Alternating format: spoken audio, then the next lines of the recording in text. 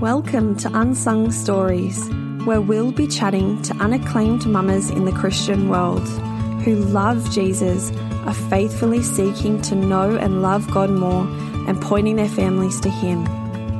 I'm your host, Laura Smith, and I hope that you will find solidarity with a regular mum living out the gospel in regular ways and be encouraged in your own unsung story. Thanks for joining us. Well, hi there. You might be wondering what this episode is all about. I gave a hint at the end of Anne's, but to save the suspense, I think that Unsung Stories might be finishing up. I have wrestled for months now on how to farewell the show, or more, as I say, publicly put it on pause, but I think deep in my heart I know that this might be it. I actually don't know how to write this episode. I've always had the intent of serving you and talking about what is most helpful for you, the listener. So is that to explain my processes? Is that to explain what's going on for me? I don't know.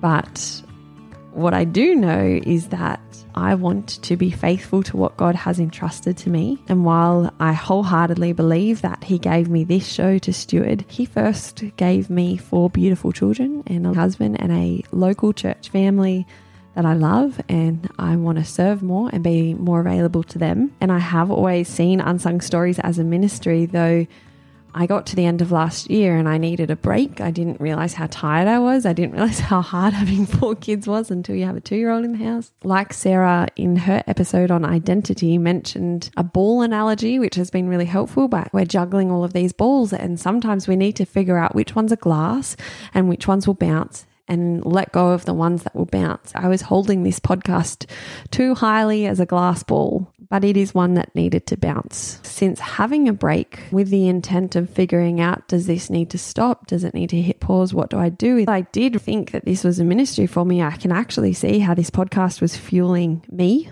and my desires far more than I realized. I initially thought I was putting it aside so I could serve my family in church, and did really wrestle with that. But as the dust has settled and I have learned to let go, so many confronting things have risen. My identity, where I found value, how I wanted to spend my time, how I wanted to use my brain to show I had a brain, what fueled me, what I enjoyed, what I wanted for my life. And that's pretty ugly, and it was confronting to be facing that the last few months.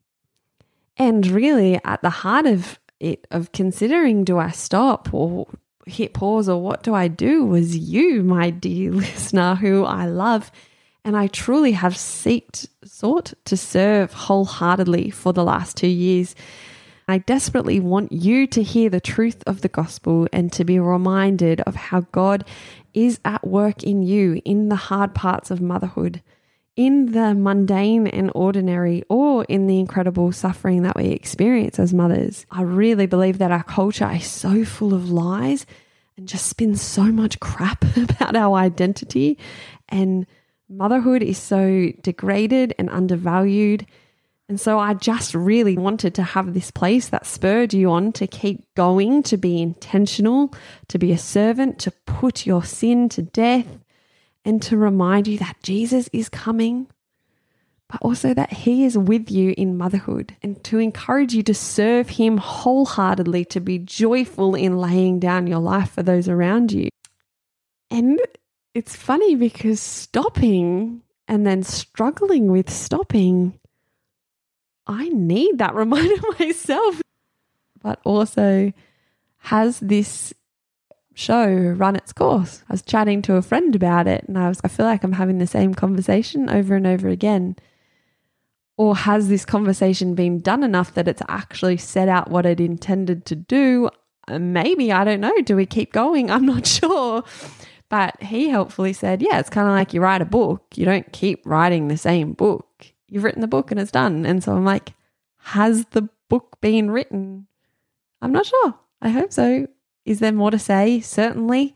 Am I the person to say it? I don't know. That's just where I'm at. And I feel like it is complete madness to stop the show where I've stopped. I think I actually hit pause because it was going so well. By numerical value, it's growing, it's a success. The world will tell you it is madness to stop in the peak of popularity when it's growing and has traction. So I got to this point, which I think tipped me over the edge, where I had to really wrestle with how to decide if a ministry is worth investing in. And I don't think that answer is simply because it's popular or well-liked. And so last year, this show had reached this point where I either needed to turn it into a full-time gig. It meant that I reached this point where I needed to turn it into a charity so I could ask for financial assistance and funding. As a family, we have funded this whole thing. We've tried employing virtual assistants over time, but not being able to afford someone in a capacity that would actually ease my burden. It just became this, I'm having to manage someone to do some work, but the amount of work I could give them, it just was better for me to just do it myself. But then you're never going to grow if only one person is running it. It has just been too much work for me on my own. The answer I saw for growing it was to ask for funding and to turn it into a charity, but then it just snowballs and it becomes this thing bigger than Ben-Hur. I feel I'm having to deal with failure, which I know we talk about a lot on this show, is failing this own standard that we put on ourselves. And I definitely am having to work through that. And I could sit here and tell you everything my husband and I have tried to do to keep this sustainable, but it's just not really working. And it was as I started this conversation with a number of people on how to gear up and take it to that next level, I was seeing that it was going to take too much time away from my family, and I'd end up running a charity with something that I was trying to use my hobby in a helpful way. And as a form of ministry, I think I just was getting a little bit burnt out. Maybe that's where I'm coming to in all of this. So without wanting all of that to be like a counseling session or oversharing or any of that's where I'm at. But it's my baby and I love it, and I know how much people love it. I've called people who were on the show previously who all have been really beautiful in helping me shape this decision and saying, oh, but it's so good, and sharing the good things that I didn't even anticipate this show would have and how unifying it's been. And I've seen it in my own church and among the women who have shared initially. It was, you really get to know people at a deeper level, stopping and hearing their stories. And if I could encourage anyone listening, that I actually do think our stories are powerful and how little we actually stop and listen to people. I've never interviewed anyone in my life before starting this show. So cocky, arrogant, I'm not sure. I didn't think I was, but to just assume that I could do something and start a podcast without interviewing someone's pretty, I wouldn't suggest people do that, but I had to learn how to interview people. And I think listening and the listening skills that I was YouTubing, like how to be a better listener, but stopping and asking more questions, and I think actually being brave to ask people about how they're feeling, being okay to sit in the uncomfortableness, knowing that their answers might be hard to listen to, not giving unsolicited advice, all of those things. If we can practice these skills, I think our churches would be more richer through it. Maybe not our churches, but our relationships in churches, that might be better to say. And I've been really conscious of what to say in this last episode because I have wanted to deeply think through, if this is the last time I have the mic, what would I encourage mothers today? And I've been drawing a blank, really. I've thought I'd have something profound, but I don't, and that's humbling. So if I could leave you with what I set out with, which is, it's actually what I wrote down of what I wanted the podcast to be, or what I would love mothers to know. So that would be to be faithful, to choose to be obedient to God, to be content with failure, to constantly evaluate where you're being sinful, relying on your own strength, to take seriously being in community with God's people, to keep your eyes on Jesus. He knows how humbling being a servant can be, and be like your Lord. There is nothing like motherhood that has shown me truly what it is to put someone else before you. And when I really deeply struggle with that, I think Jesus is the ultimate answer to laying down your life for another. And what a beautiful model we have. Something helpful that I have learnt through this podcast is to constantly ask, what is the lie? What is the truth? Now that I know that, how am I going to reorientate myself? And I can see that in all aspects of my life. when I'm feeling big feelings, when I'm struggling with something. But to know that truth, you have to be in God's word and you have to be putting yourself with God's people. So keep seeking Him. I think that's the only thing that we have to cling to is our Savior. And that this world sees Christians and the gospel and the truth of God's word as madness, but keep clinging to it and keep choosing to be obedient above all else. I have a few interviews lined up that I wanted to finish those conversations. So though they might pop up sporadically as I truly keep this a hobby, although it is expensive to keep podcasts going. So it may shut down. I'm not sure. We'll see how we go over the next few months. But yeah, Mel Sheath's episode a few weeks ago, I called it We Are All Sinful Mums. Originally it was what is a good mum? But when I was chatting with her, and I can't remember if we included it in the show, but I spoke to her months and months ago now. And in it, she said that she was learning about what is a good mum. And I asked her, Mel, what is a good mum? And she said, Laura, a good mum is one that no matter what she is thinking or feeling or struggling with or going through, she keeps pointing herself to Jesus and encouraging her kids to do the same. Can leave it there with Mel Sheath. Be a good mum and keep, no matter what you are thinking and feeling, no matter what you're going through, no matter what you're struggling with, keep pointing yourself to Jesus. Take it seriously. I apologize in advance for how long this will be. Hopefully it may be helpful, and if not, you can skip it. But I have a book called Every Moment Holy, and there are a bunch of liturgies, and there's a liturgy for how I feel, but also how I see many women feel in motherhood. And so it's a liturgy for those who have not done great things for God, and it is long-winded, so bear with me. How many times have I been told, O Christ, by well-meaning people, that it is my destiny and my charge to go out into the world and do great things for you? How many times in response have I prayed earnestly, asking you that you would bring such things to pass, that you might use me mightily for the work of your kingdom? How many times have I then waited expectantly and waited for that great thing, whatever it may be, to be made obvious? How many times have I felt then the gradually settling weight of disillusionment, of disappointment and confusion, when no great thing materialized and no life-changing opportunity suddenly arrived at my doorstep, when no such moment of call or clarity was ever manifest at all?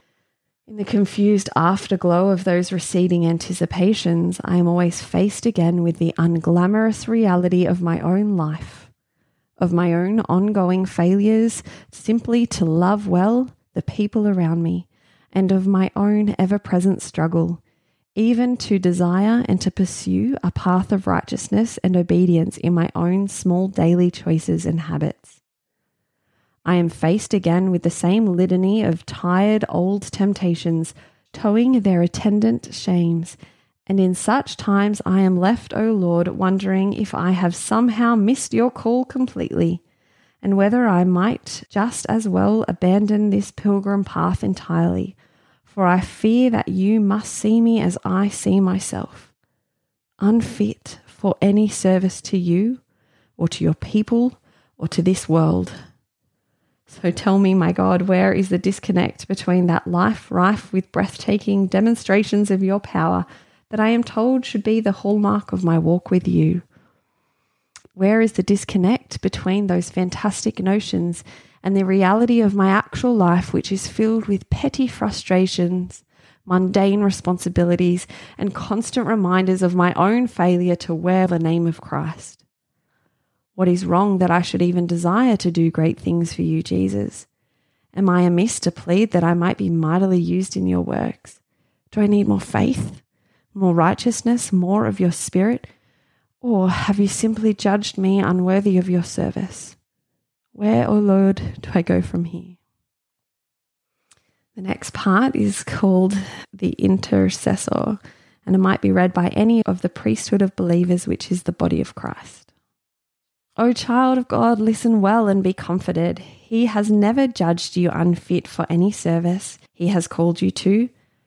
For it is in Christ's righteousness he has clothed you, and his measure of greatness has never been your own.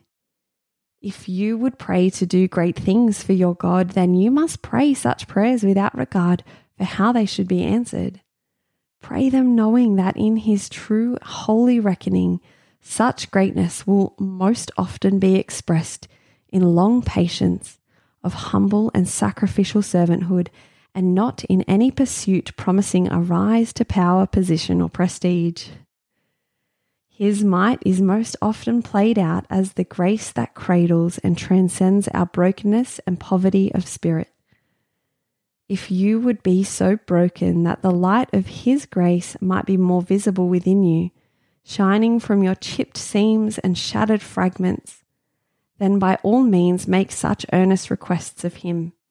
Make them with sincerity and without reservation. But if the root of your prayer is rather some desire for a heightened prominence or sense of accomplishment and worth, either in your own eyes or in the eyes of others, then it would be better not to pray such prayers at all.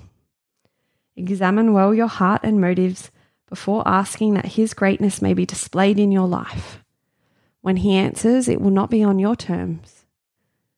For it is not you that will be doing any great thing for God, but God laboring in you and through you, who will greatly accomplish his own good purposes according to the workings of his sovereignty and love.